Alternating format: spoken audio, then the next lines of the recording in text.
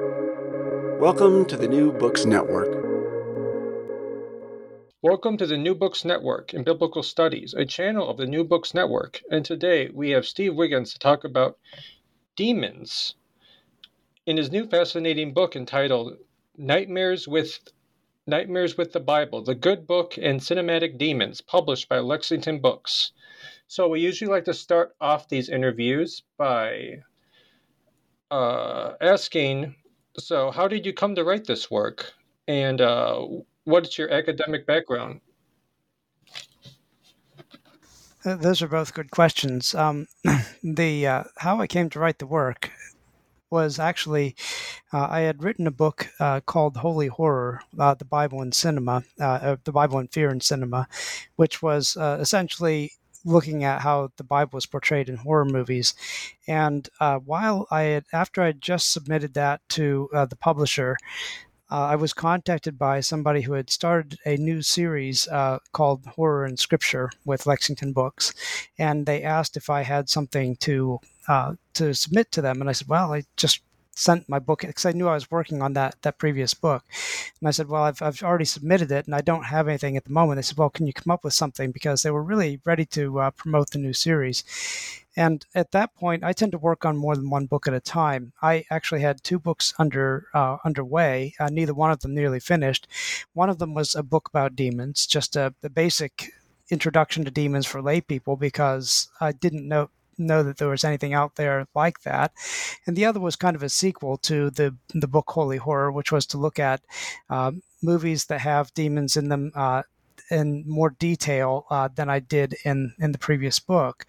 And the more I thought about it, the more I thought I could bring those two books together, since they were both about halfway written, and make a book like the Nightmare that came out in Nightmares with the Bible.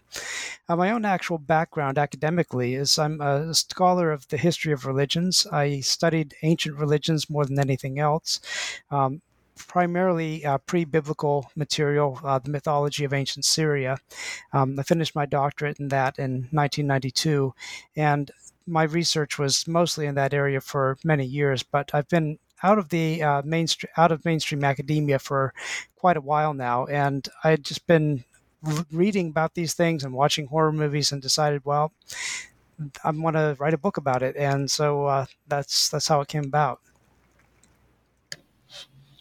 So before we start talking about how demons are represented in horror movies, it's probably better to start from the beginning, in particular the Hebrew Bible. You mentioned in the book that there really is little mention of demons in the Hebrew Bible.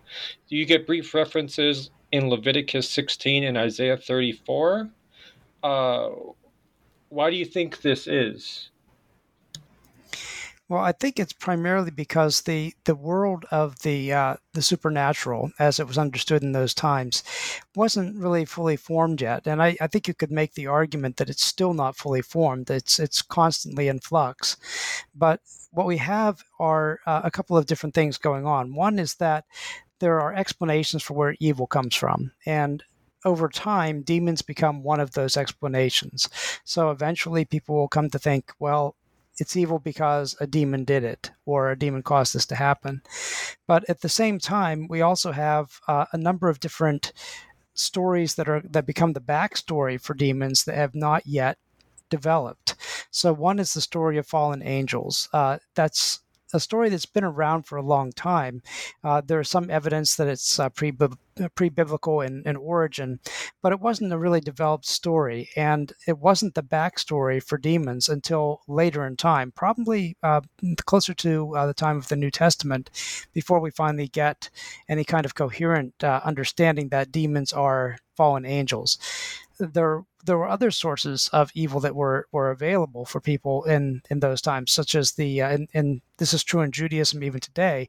The idea is that it's the evil inclination of humans that leads to evil, rather than a spiritual being like demons.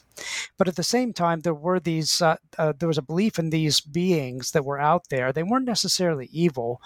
They were called demons in different cultures, but the Bible doesn't have much reference to them. They're sort of more or less like what we'd call today nature spirits, things like elementals or things that are the spirits of the wind, the spirits of water, that sort of thing. They weren't fully fledged gods, but they were more powerful than humans, and everybody in the ancient world seems to have believed in them. They didn't really believe that they were evil, but sometimes they could lead to disaster. So a bad wind, for example, could lead to destruction, and therefore it could be considered evil from a human point of view, although it really wasn't evil in any kind of intentional sense. The same is true of floods and water. So those sorts of things were there, but they later play into what becomes a demon. At the beginning, though, I think that what we have is a world, as I said, a divine world that's kind of in flux. So there are different kinds of divine beings or semi-divine beings, and there really isn't an evil sort of divine being just yet. That develops over time through the influence of various religions working together. But in the Hebrew Bible, it's still not there yet. So when we hear about demons in the biblical world or in the Hebrew Bible, what we primarily have are creatures that dwell in the wilderness. They're somewhere away from human habitation, and they are scary, yes, but not necessarily evil. That has to take time to develop.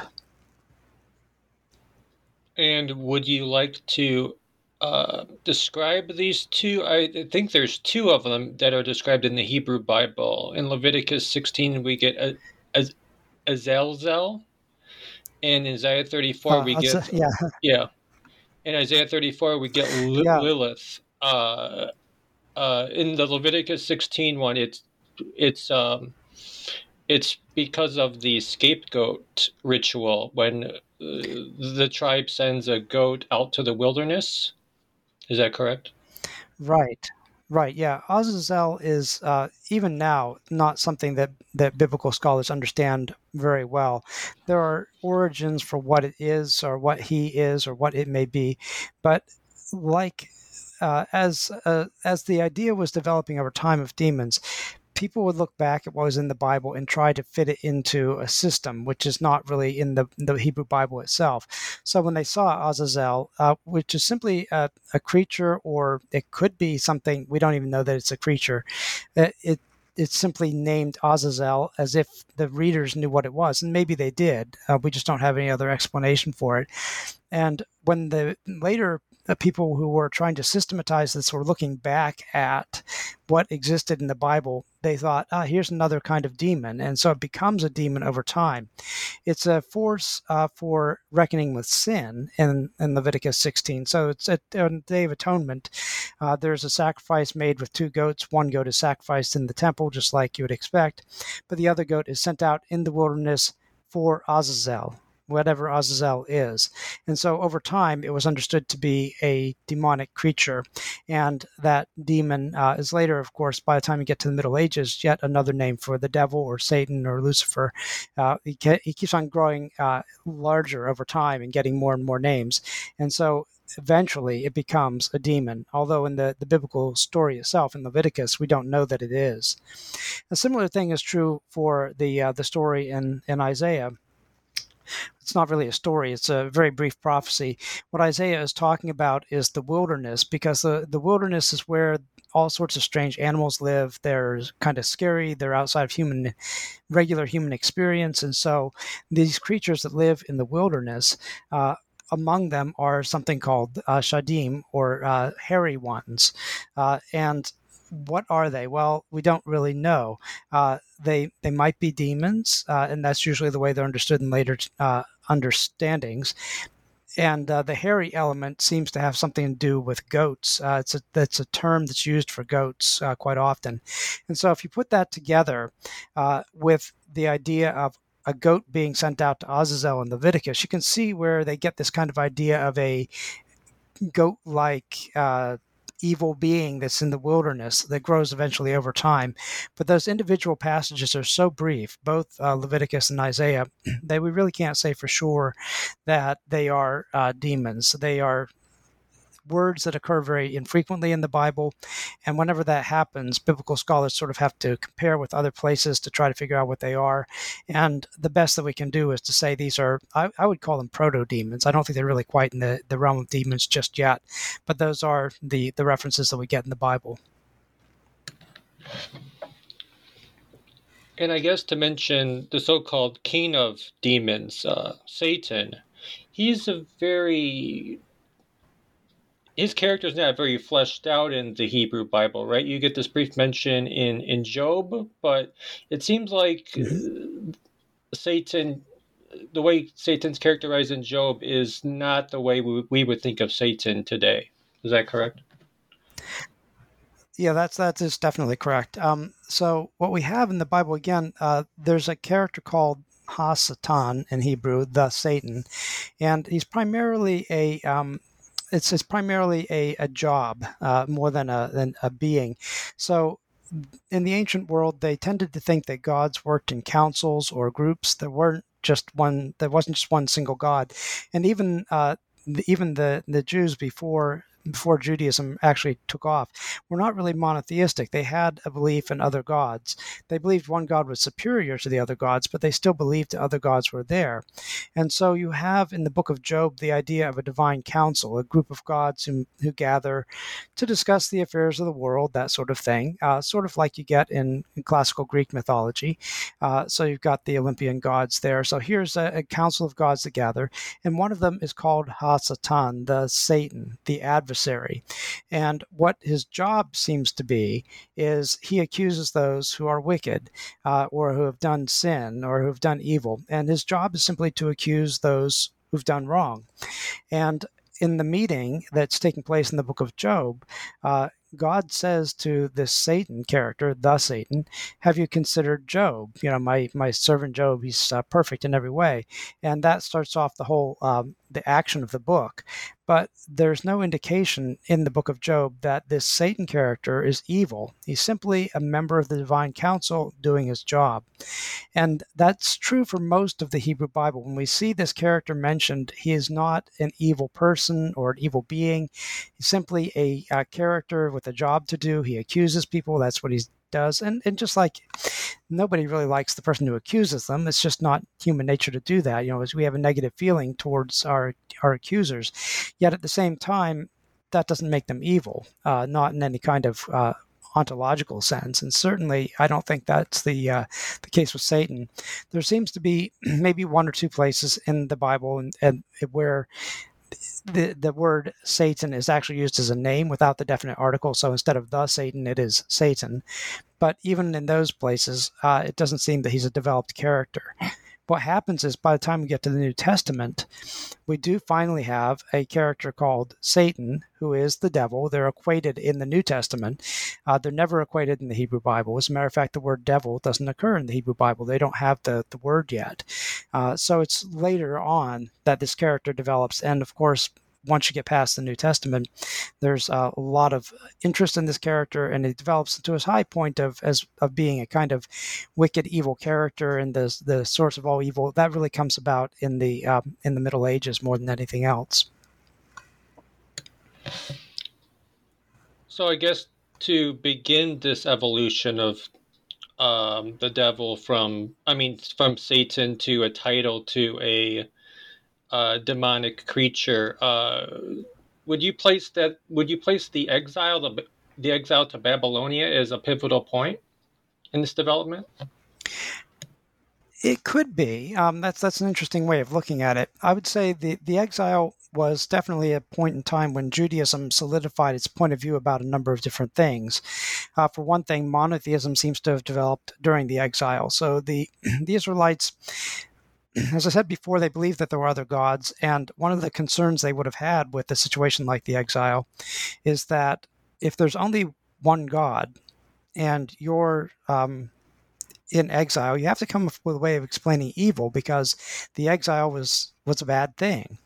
And so prior to that, if they had other gods, you could use those to say, well, you know, gods fighting against each other. But if they had that point of view in the exile, they'd have to say that the God of Israel had been defeated by the God of Babylonia, which obviously leads to problems. Because if your God has been defeated by another God, shouldn't you be worshiping the more powerful God? That's what makes sense.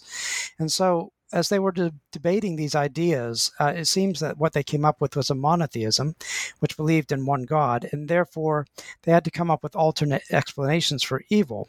And So one of those could have been this character of the devil. The only problem with that is he doesn't appear in any kind of developed form for another several centuries after that. So it's not really until about the first century of the Common Era that we start to get uh, fully fledged sorts of pictures of the devil. And even then, I would say fully fledged is maybe a bit of an exaggeration, because it takes some time for this character to actually become what we recognize as the devil today. And part of the problem is that when when we read ancient texts, we read them through our current lenses.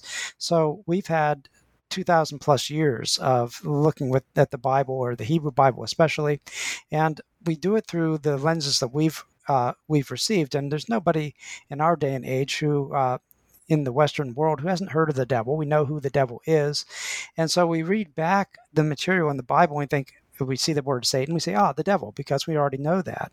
But for ancient people, it may have been a very different worldview. They didn't have that simple equation that we do, because these characters were developing over time.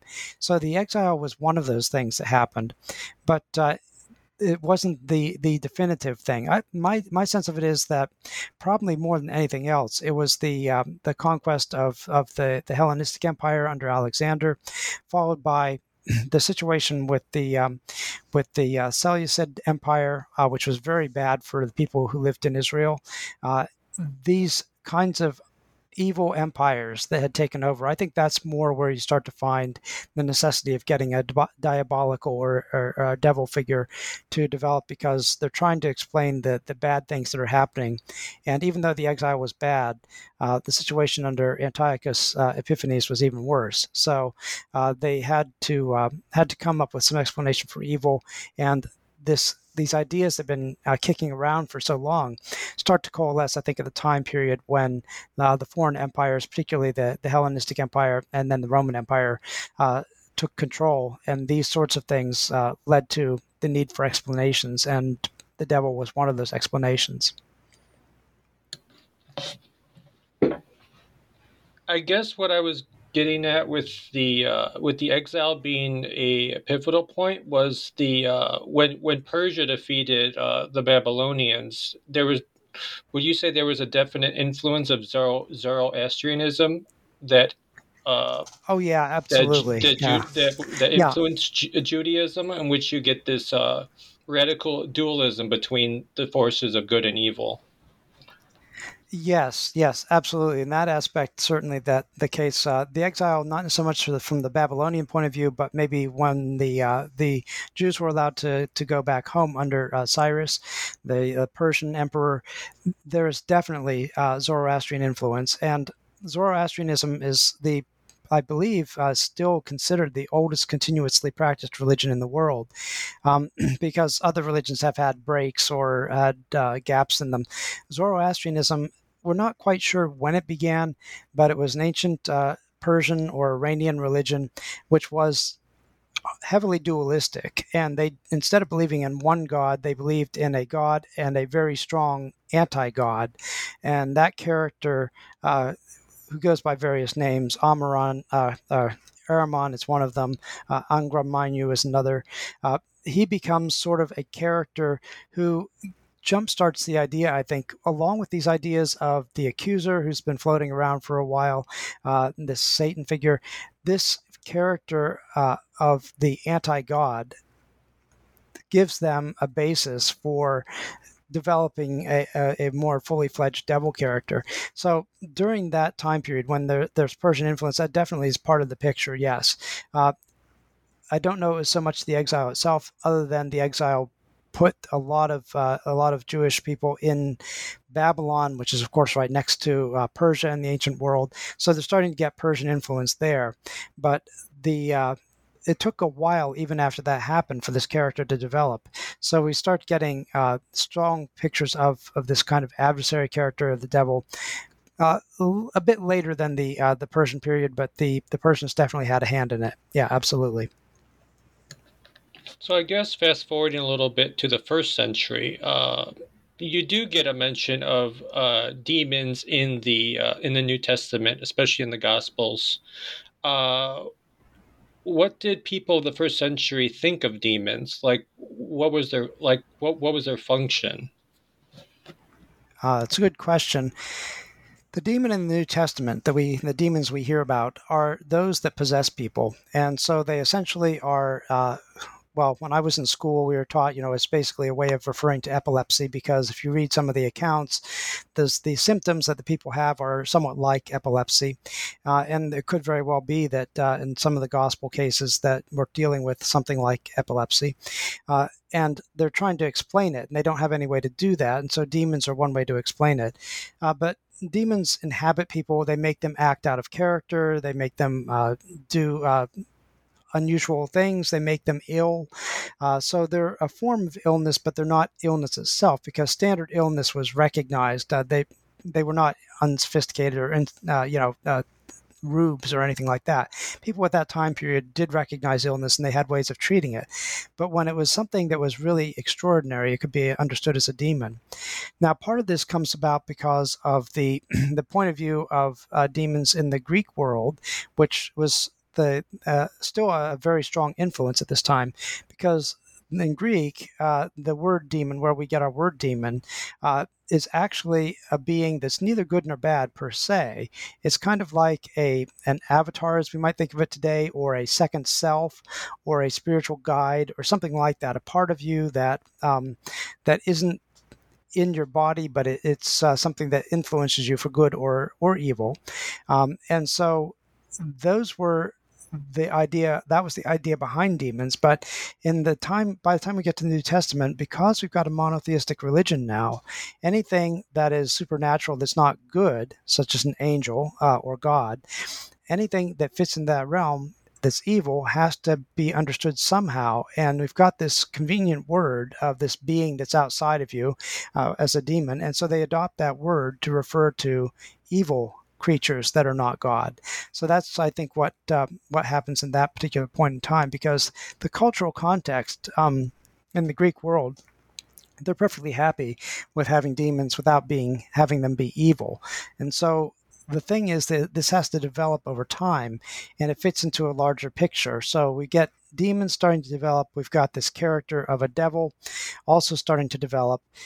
The funny thing is, they don't really get brought together until very, very late in the New Testament, and it's not in any kind of systematic way. As a matter of fact, they really only get brought together in the book of Revelation, which is probably the latest book in the New Testament. And so we start to get them seen together, the devil and his minions, or the devil and his angels. Later on, of course, after the biblical period itself, we start to get a fully developed kind of demonology. But in the biblical world, it's still pretty rough. And so at this stage, we've got demons who inhabit or possess people, and we've got this evil spirit that is kind of an enemy to God, and they will eventually be brought together into a sort of a divine ecology, if you will, of evil. So we know from a couple books in the Old Testament that there were these extra canonical books that were heavily influential on the people of the first century. I'm speaking in particularly to the book of Enoch. What contributions did these texts have in the development of demons? Yeah, they certainly had some influence. And so the way that we tend to think about it, again, this is looking at the past through our present day lenses.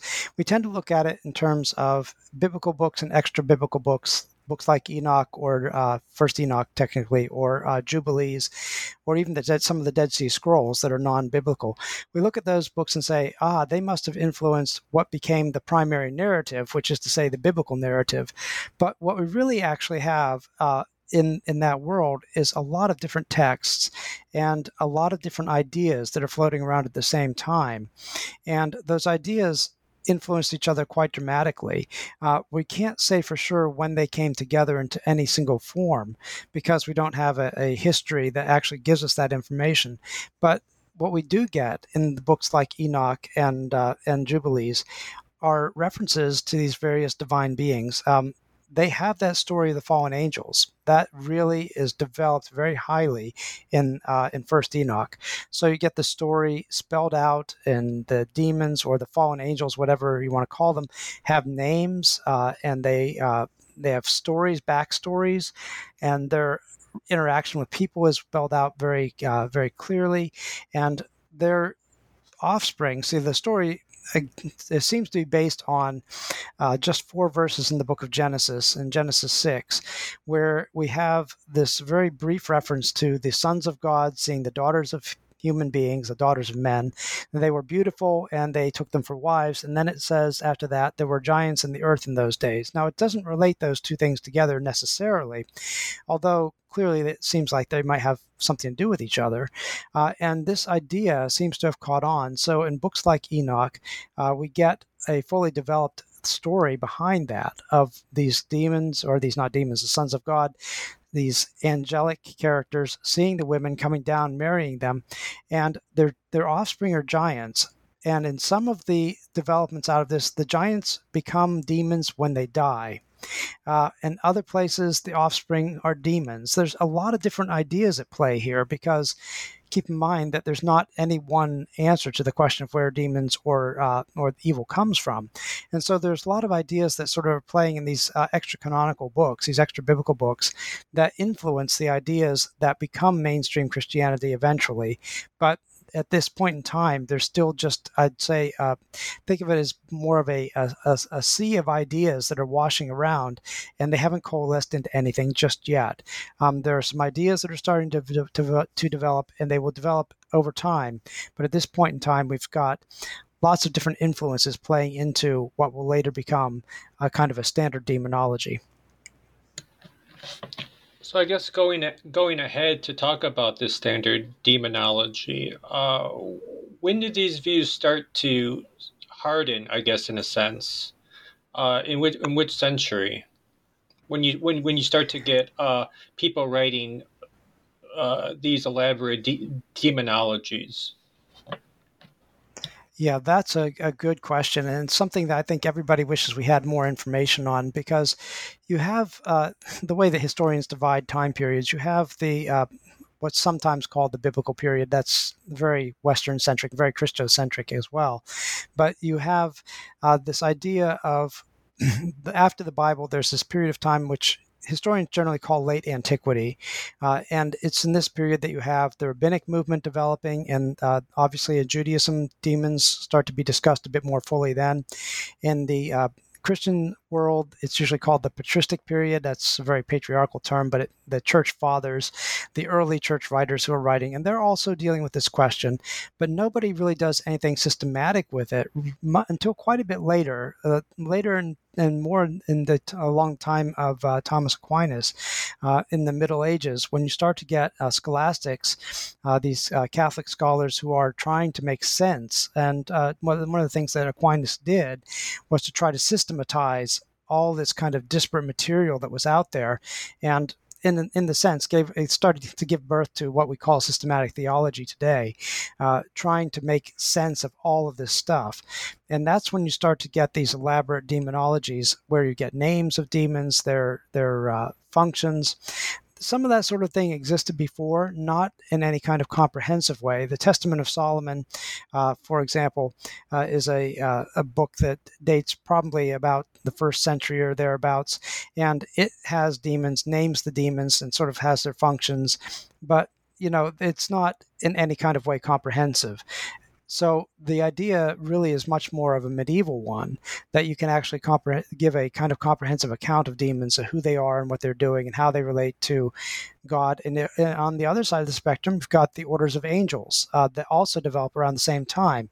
The same scholars are working on this, trying to figure out the continuity from human beings up to God, and all these beings in between. How do they fit into some sort of scale?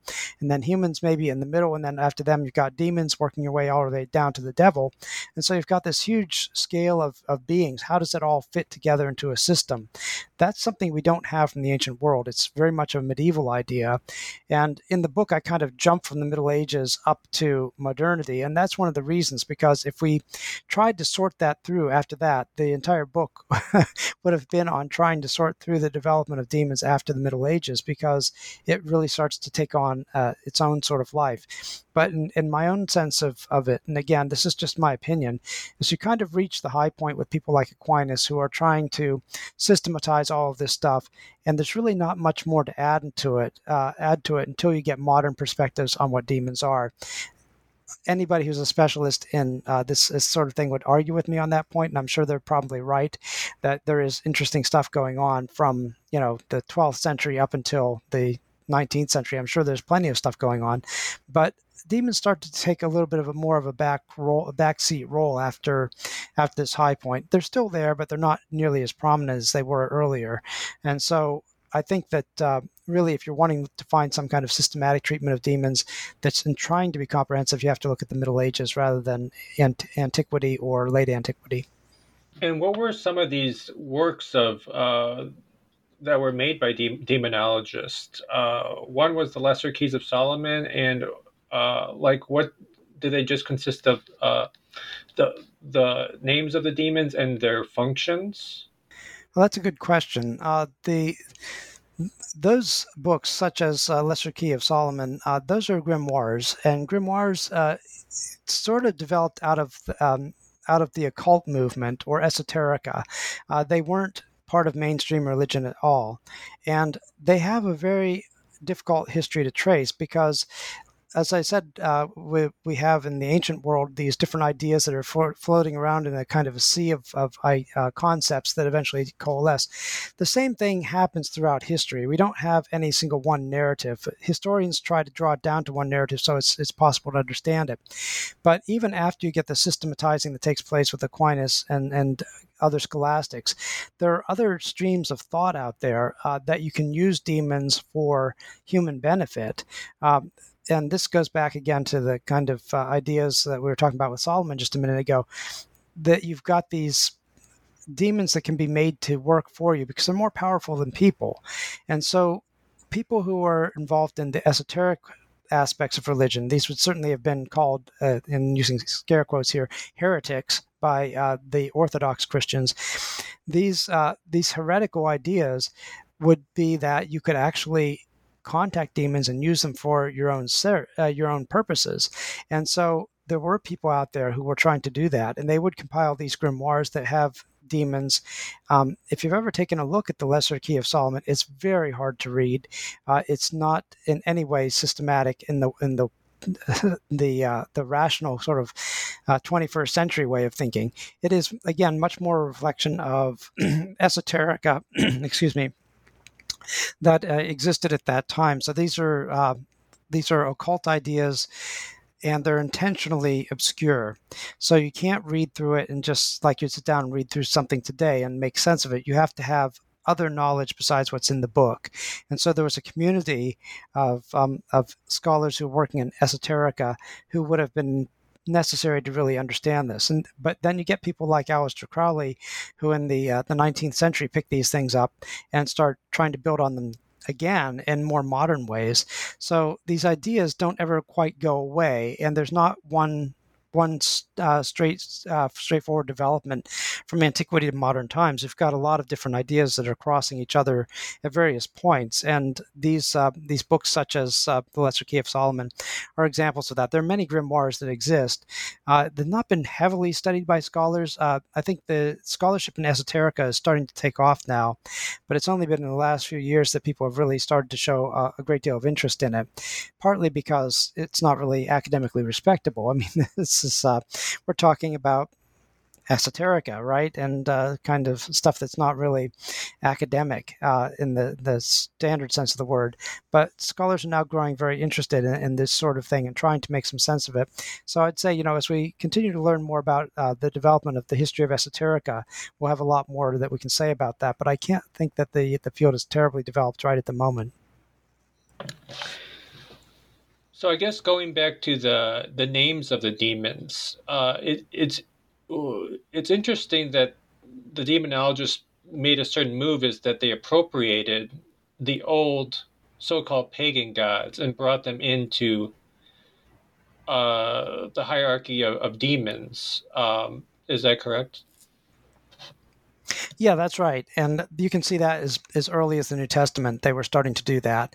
Part of what's going on, and I'll let you get to the rest of your questions just a second here, but part of what was going on is they were looking at the fact that other nations had gods. How do you explain those gods? Because they seem to have some sort of reality. And one way to do it was to say they're not really gods at all, but they're actually demons. That's yet another origin story for demons. But go ahead with your question. So I guess fast forwarding to the film part of the book, you cite The Exorcist as the central film in which it sort of re-sparked the fascination with demons in the general public. Why do you think it was this film that did that? Yeah, that's a good question. It's in my just to kind of give myself a little backing here. There are many people who feel this. It's film scholars as well as people who've looked at the idea of demons in the modern world all point to The Exorcist as being the kind of linchpin, if you will, of that. Demons never completely disappeared from public consciousness. I mean, they were there all along. I mean, you can see it in various places where writers will make reference to demons every now and again. They're still there from the Middle Ages on, but they've taken a much more of a back seat. And nobody heard much about exorcism. It still existed, but it was done very, very rarely. And it was because of one of these rare cases that's still debated by various scholars of various sorts that Peter Blatty heard about when he was a student at Georgetown University and wanted to do research on that really kind of sparked his interest in exorcism and demonology. And so as the story goes, at least according to his autobiography, what he says is he wanted to do this story and he asked for permission to do it as a nonfiction report, if you will, and was denied permission by the church. And because of that, he was a good Roman Catholic. As a response to that, he decided he would fictionalize it and make it into The Exorcist. And of course, The Exorcist as a novel was an extremely hot-selling novel, and I think a large part of this has to do with the time period in which it came out. But of course, the movie completely took the world by storm.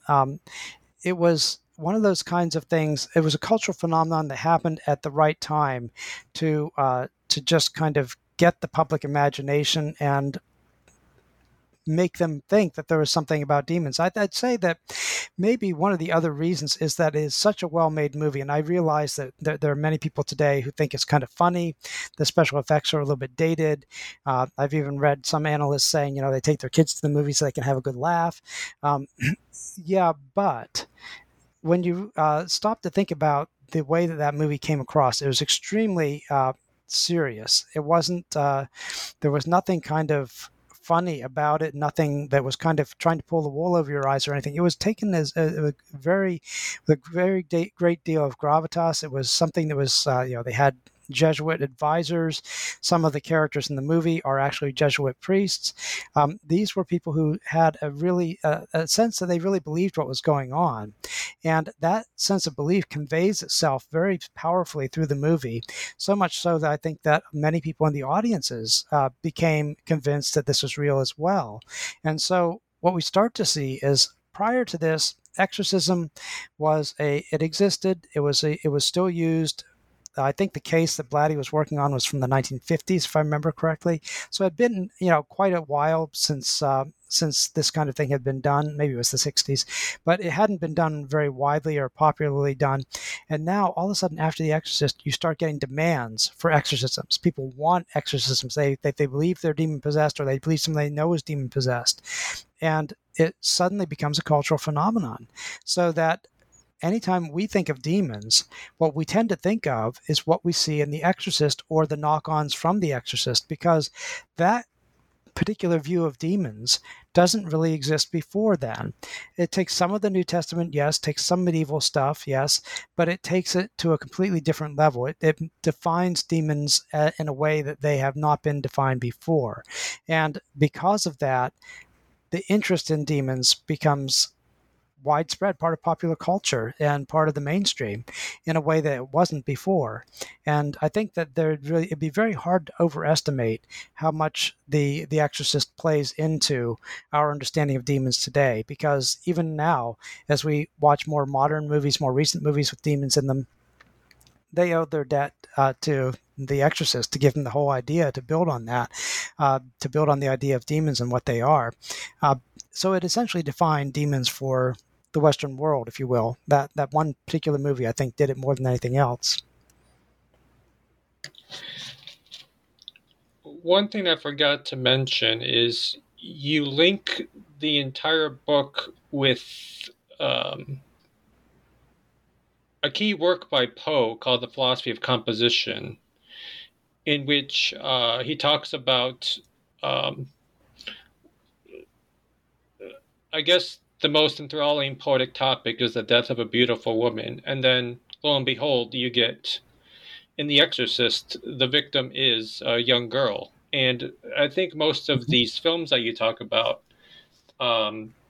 most of the victims are young women. What do you think Poe is getting at with the victims being young women? Yeah, I get some criticism for this, and I've seen some reviews of the book that criticize that point, and I've actually had some pre-publication criticism of it, but I stuck with it for a very basic reason. One is that I think that Poe has a great deal of insight in that essay as far as what motivates particularly a male reader, but also could be also, I think women could get it as well. I think that he was basing this largely on his own experience with his cousin that he married and her dying young. And of course, he was the article that he talks about this is referring to his composition of The Raven, which is probably his best known work. And so the idea of this sense of loss, particularly the loss of a young woman who's or beautiful woman, as he says, but I think in our modern understanding, it pretty much mean young, because we're a youth worshiping culture. And so his idea is one that seemed to make sense to me when I was looking at the demon narrative, starting with The Exorcist. So, Regan MacNeil, she's a young girl. And the stories that you get after that, the other exorcism movies that start to come along after this, or other demon movies, the victims are generally women. Not always. There are some with men and some with boys. But I think one thing we can say for certain about those other movies is they lack the emotional resonance that something like The Exorcist has, or The Exorcism of Emily Rose. These movies have very powerful stories, and they circulate around or rotate around a young girl who is being tormented outside of by forces outside of her control. And I think that what's happening here on a very basic psychological level is that women can bear children, and of course men can't. And so a threat against a young woman is a threat against humanity. And I think there's an element there that's saying when we want to make something really scary, it has to threaten the young woman. And I think Poe understood that. And so he put it in terms of, a poem that he had written, and wants to make the point that the poem isn't about a young boy dying. The poem is about a young woman dying, or a beautiful woman dying. And so he makes that point, and I thought he was really onto something. And as I started to explore the book and the ideas in the late Middle Ages and such, or in the time period when demons were becoming more defined, what I started to notice is they're quite frequently associated with gender and very often associated with women. So when you start getting hysterias breaking out in the late Middle Ages of demonic possession, and they had these periods of time when you get these what we might call mass hysteria going on, particularly in convents. Okay, so it was nuns who would be experiencing this and believing that they were possessed. This sort of thing doesn't happen in monasteries very much. We don't hear much about bunches of monks thinking they're possessed. Yeah, demons threaten monks all the time, all the way back to the beginning with Anthony of Egypt. You get ideas of demons threatening males. But tormenting and mass possessing is something that's limited to females, to the nuns. And so the idea is there, I think, from the beginning, that there's kind of a gender disparity when it comes to demonic possession, demonic attack. And it's not to say men can't be possessed or boys can't be tormented by demons. Yes, it happens. But the story really fits much better with the kind of cultural time frame that we're looking at, both from the late Middle Ages up until a modern period, when women are more of a believable victim than the men are, I think, in some ways. I don't know why that is per se, other than sort of maybe basic psychology or something like that. But I think that Poe spotted that, and he was right, that there was a kind of poignancy to having a female victim that is lacking when you've got a male victim. Think of Percy Shelley. I mean, in his death, which was very romantic, he drowns in a storm on a lake when his boat sinks. But you don't think of him as being the kind of person that you would think there would be a great resonance if he was attacked by demons. You could, I think, make that association with Mary Shelley a lot better. I think it'd be a lot more natural to assume that, even though, again, she doesn't write about that. But the idea is that it fits the gender molds that we've grown into, or that we've only until fairly recently started to question. So, out of all the films that you've analyzed in this book, which one did you find was the most innovative in their portrayal of demons? Oh, that's a good question. I don't think I've ever thought of that before. The most innovative. Let's see. Who does something different with demons? I'm inclined to say, at first thought, that it's probably going to be the Conjuring series. And not just because it's the most contemporary, but because they take demons in a somewhat different direction. In each of the movies in the Conjuring universe, we have demons that are complicated. They're not simply demons. So if you go back to the initial movie, The Conjuring, I believe it was 2013, we have a character who's possessed by a demon who seems also to be a ghost, who seems also to be a witch. All three of these rolled together. And it's really kind of hard to pin down what exactly this entity is. The Conjuring series, of course, puts itself out there as being based on the work of Ed and Lorraine Warren, who are real-life ghost hunters. And if you ever read any of their works or the books that they are responsible for in some way, you'll notice that there are lots of demons in them, demons everywhere. And so it was one of the characteristics, I think, that they had to see these evil beings, excuse me for a second, these evil beings as being demonic. And so they... I think that when these movies were made, and they're continuing to be made, they are trying to look at these demons and trying to make them into something more interesting and something more than your standard exorcist demon. These are complicated demons, so I think it's probably the most innovative series that I look at in the book. Do you think they're trying to meet the problems of the time in which the film or composition was made? Rethinking what evil is?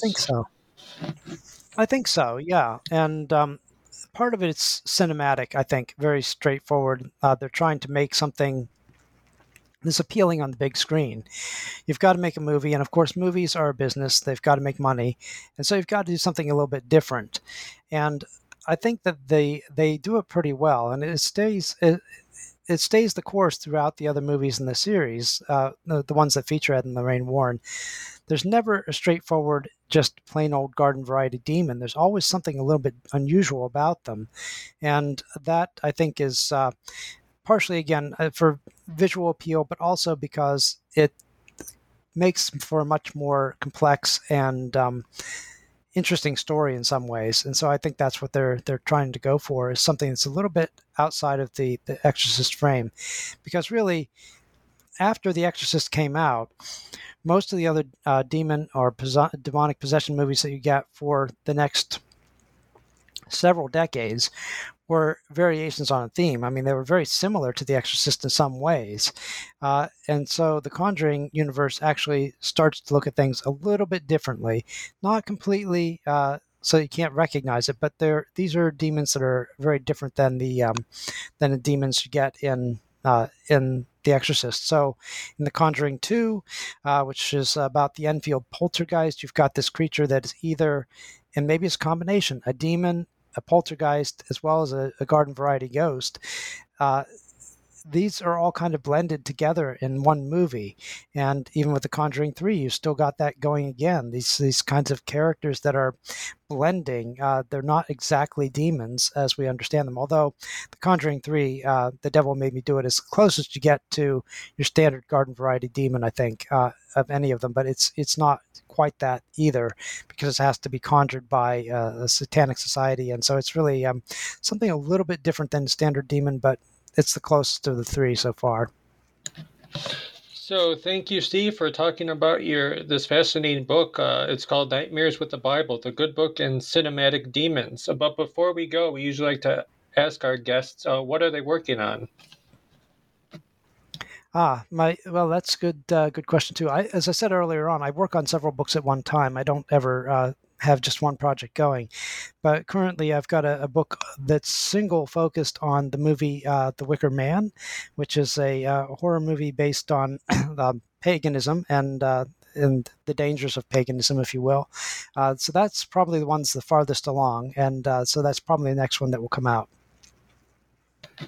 So thank you for your time, and we'll just end the interview here. Thank you very much. Thanks for having me.